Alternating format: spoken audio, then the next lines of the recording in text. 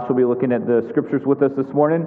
We're going to be in Colossians chapter 2. We started Colossians just a few weeks ago, and we are teaching through this letter that Paul wrote from prison to the church at Colossae, a city that had a lot of travelers through it, but was really not a significant place in and of itself.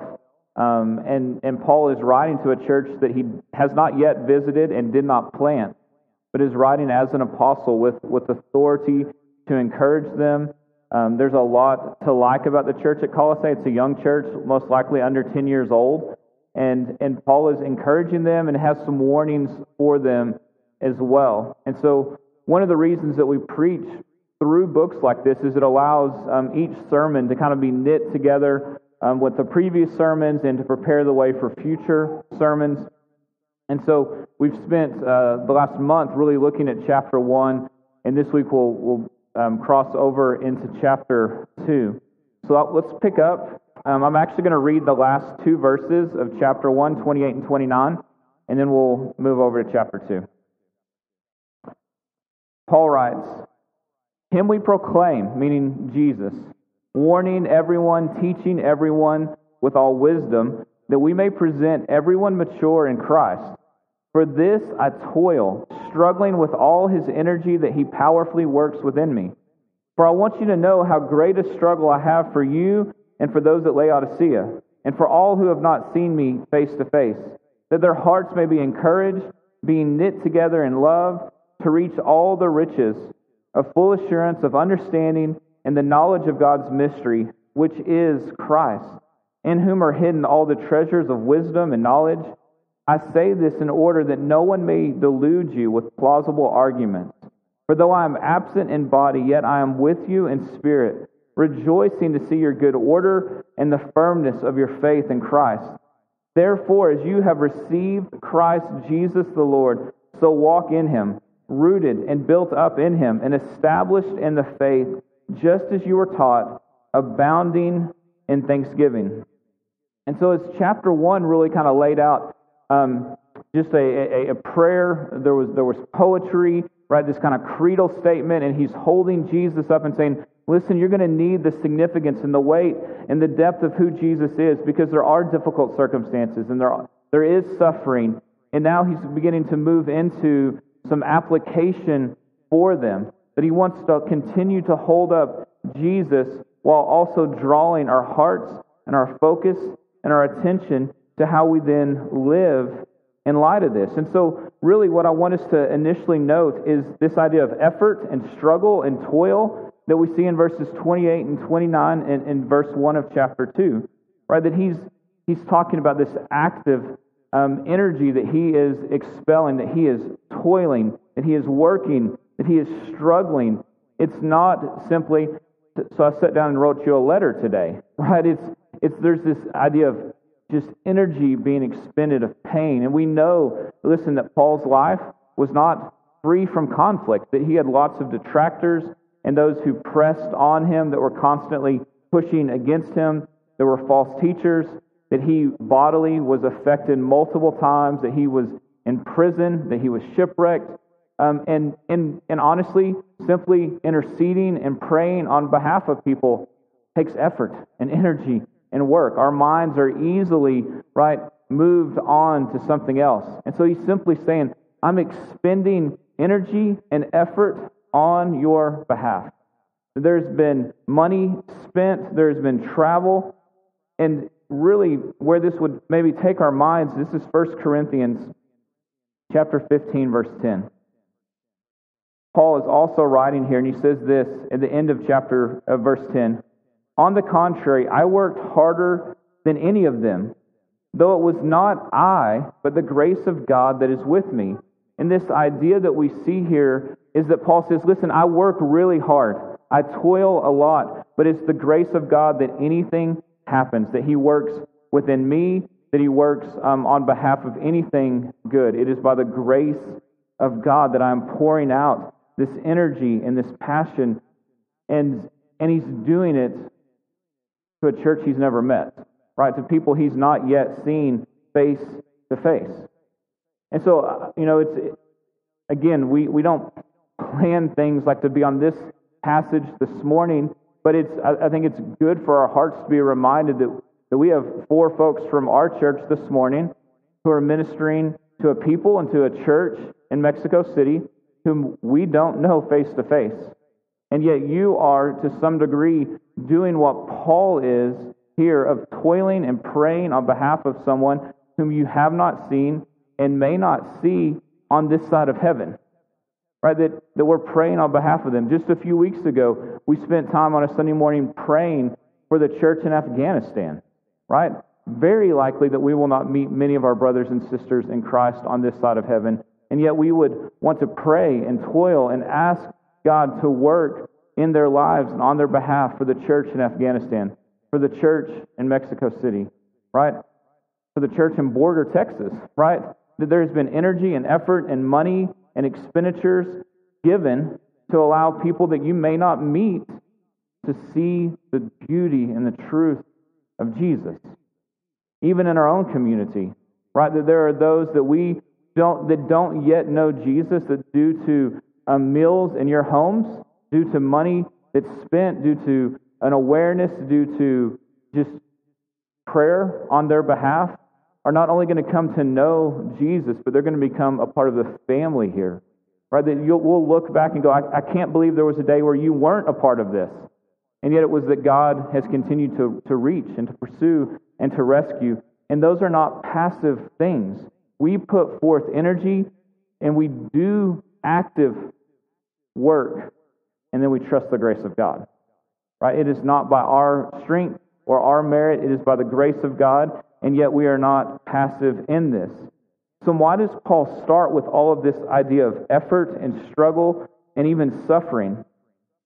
We find it in verse 2, right? He wants them to be encouraged. He wants them to be unified and knit together. He says, why do I struggle? That their hearts may be encouraged, being knit together in love, to reach all the riches of full assurance of understanding and the knowledge of God's mystery, which is Christ. He says, I want you to be encouraged in your heart. Now listen, as Americans, we hear that, and we hear, I want you to feel encouraged. We think of it in emotive language, right? Emotions with our heart.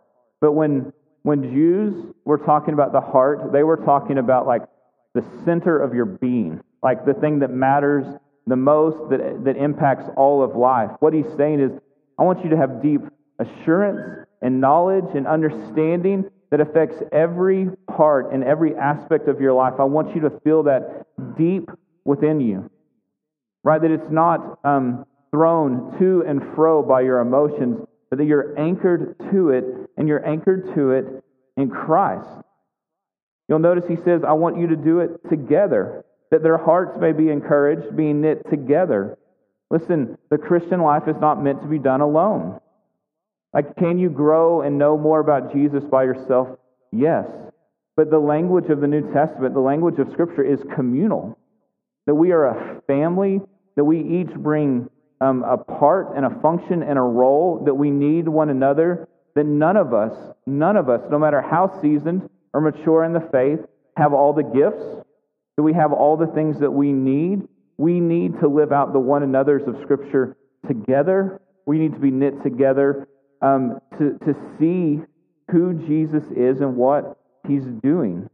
It's why you would pray for your children, that they would have, right, godly friends. Right? You know the influence is more challenging when someone is alone and on an island. They're more easily affected and more easily swayed. That's not just for kids. Right? That's for all of us, that as we can be assaulted by the circumstances of this world and this life, if you are on an island to yourself, you are far more likely spiritually to fall. And there are false teachers who are affecting the church at Colossae. And he's going to tell them, listen, you want to be knit together. Because in that you're going to see more of Jesus revealed, and you're going to be able to bear one another's burdens. You're going to be able to hold each other up. We do this together. You can picture Paul here being like a coach or an encourager, right? That he is telling them, I've seen some things. I'm trying to help you as this young church, as new believers, to make it. right? And so maybe you've seen this with someone taking a young kid hunting for the first time. And the kid's going, why are we being quiet? Why are we wearing this stuff? Why are we out here so early? Why is it dark? And they're thinking, this isn't going to work. There's no animals out here. And yet the older hunter just knows a thing or two. It's seasoned and is able to encourage, to kind of coach him up and say, trust the process, right? You can imagine this in cross country where someone's learning to run and they're trying to have a coach that says, listen, on mile 2, you're going to come around and there's going to be an incline. And at that point, you're going to want to quit. But here's how you conserve energy, and here's what you do. Right, to have a coach who's seen something and knows how to help you. Maybe you think about this in regards to a financial planner who's encouraging you. I know you don't feel like you're putting much away, but where you're going, you're going to get to your goals. Right? That we have the tendency alone to just kind of go, it's not worth it, and to throw the process away. We need people further along than us. We need people who have seen something and seen God be faithful, right, to help us move. And so we need that in seasoned believers. Parents play that role in their kids. When they have their first heartbreak at age 12 and they're like, I'll never love again. And you're like, you aren't loving now, right? That you're like, I've seen some things. I can help you through this. I can guard you. I can guide you. Paul is telling them, listen, I want you to be encouraged. I want you to be knit together in love, because my goal is for you to reach the riches of full assurance of understanding and the knowledge of God's ministry. Why? Why is he wanting to pour out this energy to encourage them and knit them together? So that they'll know Jesus fully, to the depth and the beauty of who he is. The reason he's doing this, the reason he's wringing himself out, the reason he wants them knit together is so that they'll get more of Jesus. Right? There are false teachers among them. And so what he's telling them is this: they're going to tell you that there is spiritual experience to be had apart from Jesus. And he's not going to deny that there are spiritual experiences to be had. He's simply telling them the only spiritual experiences you need, that you could want, that will benefit you, are found in Jesus. He is the source of all of it, and he is sufficient for all you need spiritually. There's nothing to be found, right? Because remember, he's Lord over all of it, over all of creation. He holds it all together. There's nothing above him, so there's no experience that we could have that is not found in him that would minister to us spiritually. He's trying to get them to heed the warning, that you can be deceived, you can be persuaded. There are people who are slick, right? Even Jesus tells us, listen, if it was possible to lead the elect astray, right? There are those who would do it through their power and through their words. They're going to come to distract you, try to persuade you, to dissuade you from following Jesus. That we need discernment. We need access to the Spirit. We need one another as we test the words that are being given by those who would claim Christ and actually are not following Christ and are looking to lead you astray. Let alone those who would not claim Christ and would attempt to convince you not to call him Lord either. That he's warning them. And he's reminding them that wisdom, right? God has built the world to work a certain way. And wisdom, simply put, is having practical application and seeing how God has knit things together and then acting on it, right? It's walking in the way that God has wired the world, right? That we have left the domain of darkness and we are in the kingdom of light. And so because of that we see things differently and we relate differently, right? We can imagine those who are still in the domain of darkness going, why would you forgive someone, right? They hurt you. You should get revenge. And yet, the way that God has worked the world, that we see the power of forgiveness. We see the hope that comes, right, in that. Then in all of these ways that he's saying, I want you to have wisdom so that you can navigate the relationships and the circumstances and the situations of life in a way that shows that you trust God in the way that He's built the world. It's to bring credit and glory and honor to Him. Again, we saw this in chapter 1. He says it again in verse 3. He says, I want you to know, have knowledge of God's mystery, which is in Christ, in whom are hidden all the treasures of wisdom and knowledge. Right? Like last week, we walked through what this looks like, that for a period of history, we knew God was going to redeem, but we weren't sure how. We couldn't see how the sacrificial system, the nation of Israel, the prophets, all these things would play together. And if you've ever watched a movie where the whole time you're trying to figure out what's going on, and then they drop towards the end that one piece of the puzzle in, and your brain kind of explodes, you're like, oh, it all makes sense. He's saying that's the role that Jesus has played in human history.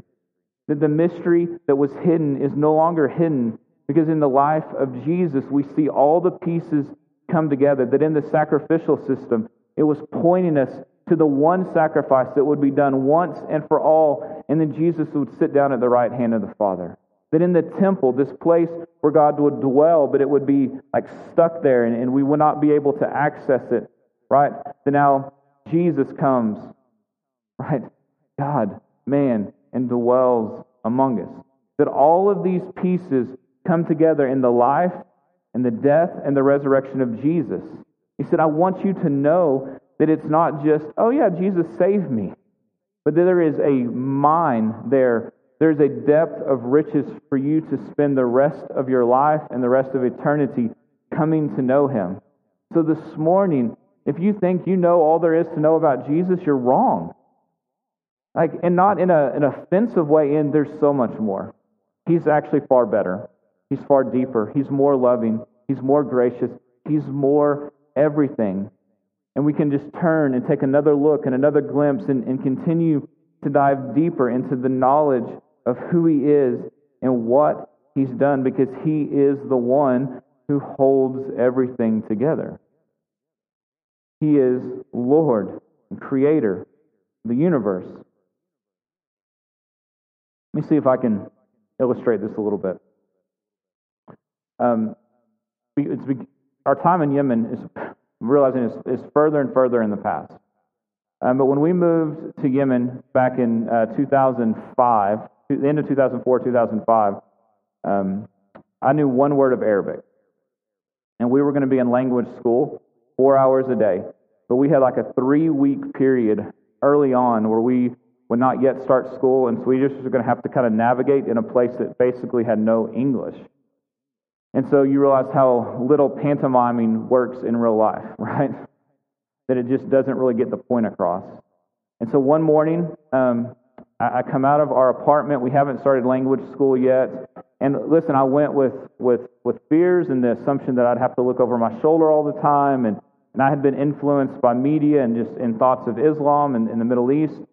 And I walk out my apartment, and I'm looking to buy something at a little shop. And these two men, as soon as they come out, they start pointing at me. They're older guys, and they start yelling and screaming and like gesturing at me. I'm like, well, that didn't take long, right? I guess this is going to be the day I die, right? And because my assumption was like they're arguing about who gets to kill me. And so I determined that what I needed at the shop was not that important, and I go back in the apartment. And next morning, I go out, and the same thing happens as soon as I step outside. And so I'm like, okay, what's going on here? So I decided, well, maybe I just happened, like they're just always arguing. So the next morning, I look out my window, they're sitting there, having like a cup of tea, they're both fine. As soon as I step outside, the argument erupts. They're pointing, gesturing at me. And so then I go back inside, and I look out the window, and it stops. So I'm like, okay, I am clearly the source of this conversation. And after like 4 or 5 days of it, I'm kind of like, hey, if you're going to do something, like let's just roll. Like if we got to do it, let's do it. So we finally start language school. And some of the first words you need, are besides like where's the bathroom, are some food words. And we learned some words for bread and different types of bread.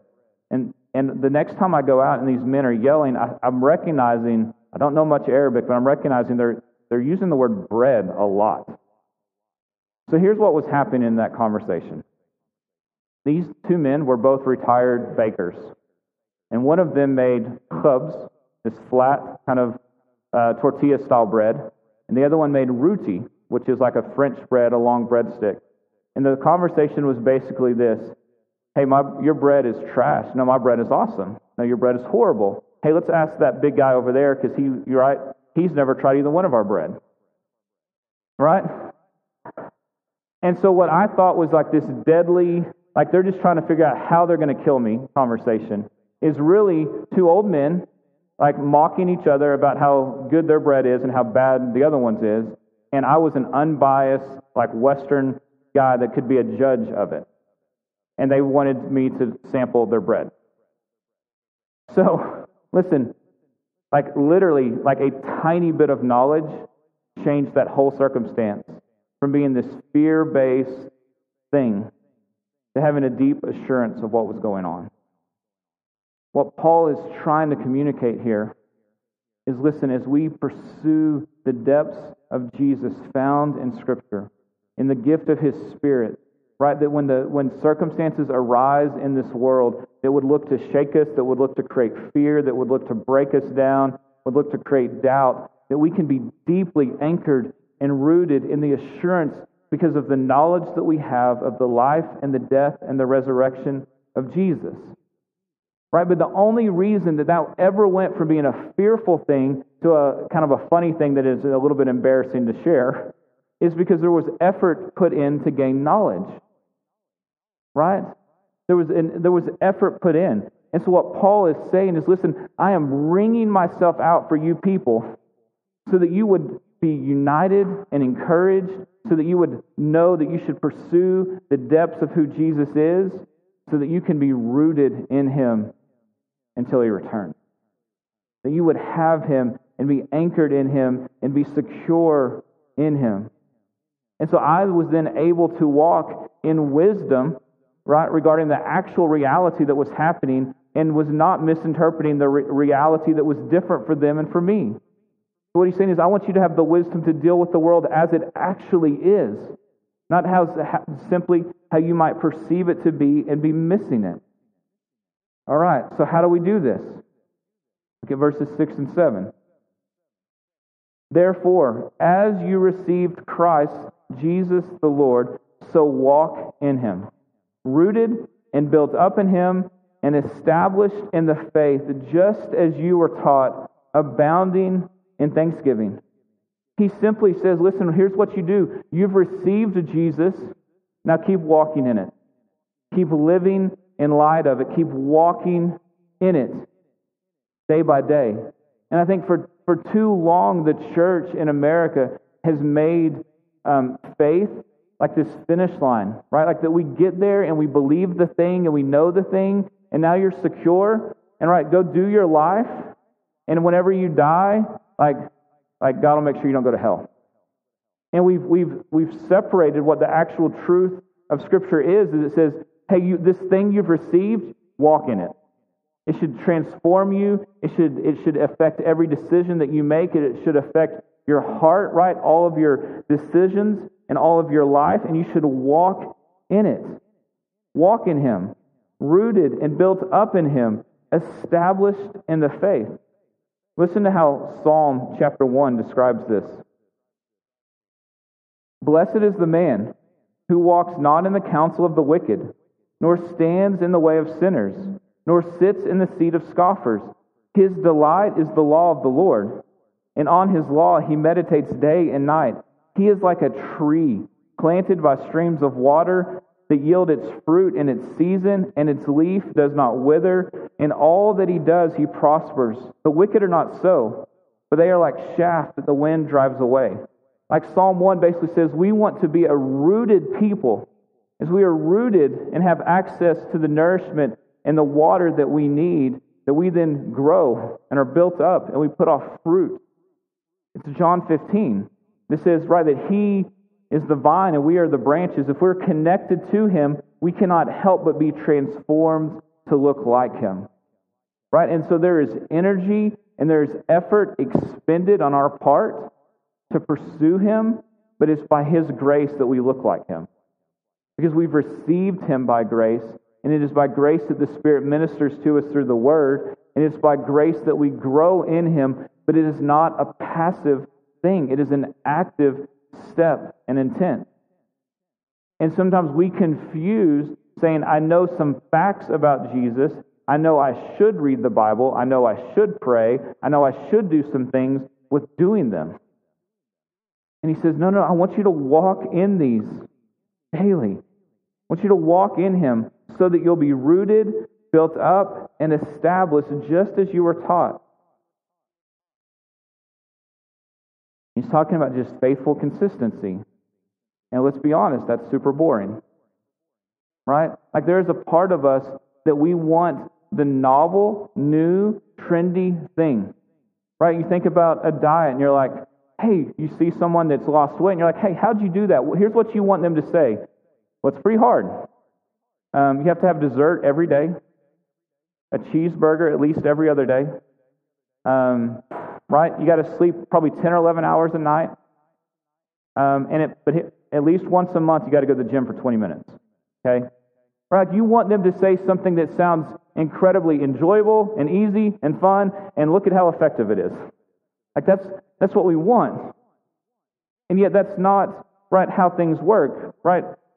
It's the faithful decision, day after day after day after day after day, that pays off for the long run, because it makes us who we are.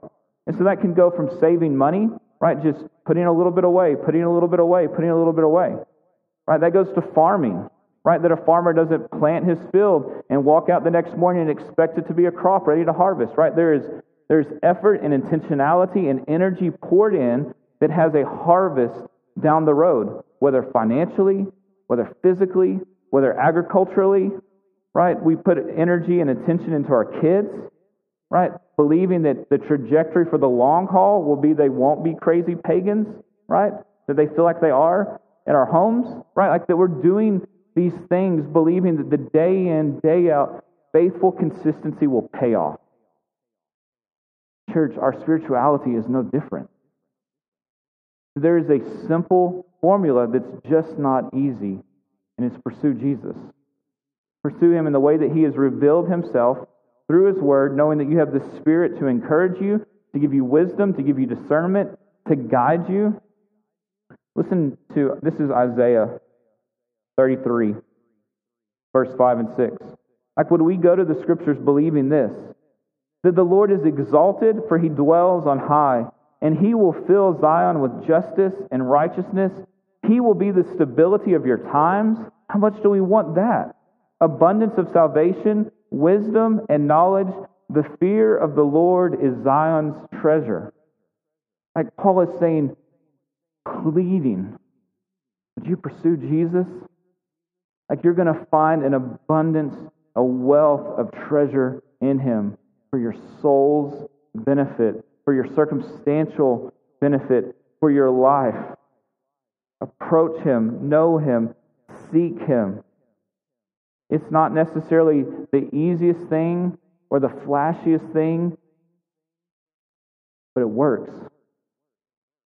And it changes us and it transforms us and we become Christ-like. Just a couple thoughts as we end. It means, though, that we don't approach Scripture with an agenda. Right? Making sure that we read it through our lens and our filter. We approach Scripture with the agenda of knowing Jesus. Of knowing more about Him. Right? So that we, like Paul can say, like in verse 6, therefore, as you received Jesus, the Lord, walk in Him. Right? And so we're like, okay, right, how quickly could we move past that idea that Jesus is Lord? But what is He summarizing there? What's He summarizing? Chapter 1, verse 15. He is the image of the invisible God, the firstborn of all creation. He is the head of the body, the church, in verse 18. In verse 16, all things were created in heaven and on earth, visible and invisible. In verse 27, right, that God chose to make known how great among the Gentiles are the riches of the glory of this mystery, which is Christ in you. Right, He's saying in that term Lord, he's going, there's a lot to unpack. Like that we don't go to Scripture with our agenda. We go for Jesus to be revealed to us as to who he is and what he has called us to do. That we don't go to it with an arrogance to say, yeah, I've got that mastered. But we go for it to master us because we have a Lord who is shaping and refining us more and more into the image of Jesus. To give us assurance, to give us intimacy and relationship with him, and to put us on missions that others would be exposed and would know this Jesus, that others would benefit. Church, that we would go to hear the voice that will actually transform, encourage, and disciple us. Because the honest truth is we have a lot of voices coming at us right now. In media, in politics, in the medical world, in the community, there's a lot of voices seeking your attention. And if those voices are getting all the hours of the day and all the hours in the week, then they are discipling you. And they are not discipling you to give you assurance, or to give you peace, or to give you hope, or to give you salvation. They're looking to create concern and fear. Right? Listen, this doesn't mean we bury our head in the sand and that we don't have a picture of what's going on in the world. But that the voice that matters to us is the one who has taken us from the domain of darkness into the kingdom of light. That he gets primacy. That he directs and guides and gives the assurance and the anchoring that our souls desperately long for. And that ultimately we know that God is then glorified because we're trusting him, we're seeking him, we're knowing him, we're depending on him, just as a good boss or a good parent or a good coach takes pleasure in seeing people trust what they're saying, depend on them, do the thing, and get the results of it. God is pleased when we walk in a manner that shows that we trust him, that we love him, that we want him, that we need him. And so it ends with this in verse 7. Just as you were taught, abounding in thanksgiving. That we live in the gratitude that we are a rescued people who are known by the one who holds all things together, who are rescued, and who are loved. That you're a loved people, a rescued people, a known people by the God of the universe. So hold this image of Jesus from chapter 1, this big picture, and then walk in that day in and day out, knowing that you will be transformed. In your actions, in your mind, and your thinking, and your emotions, in every aspect of life, for your good and for the glory of God, for the good of those around you. Let's pray.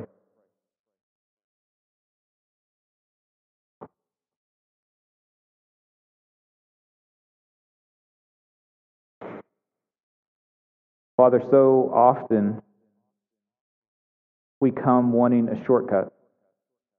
We come wanting there to be some easier thing. And God, you've given us the step to pursue you. You've given us your Spirit to encourage us, to guide us, to comfort us, and you've given us your word. God, will we not be a people who can distract others because we know a little bit and it can make it look like we're pursuing you?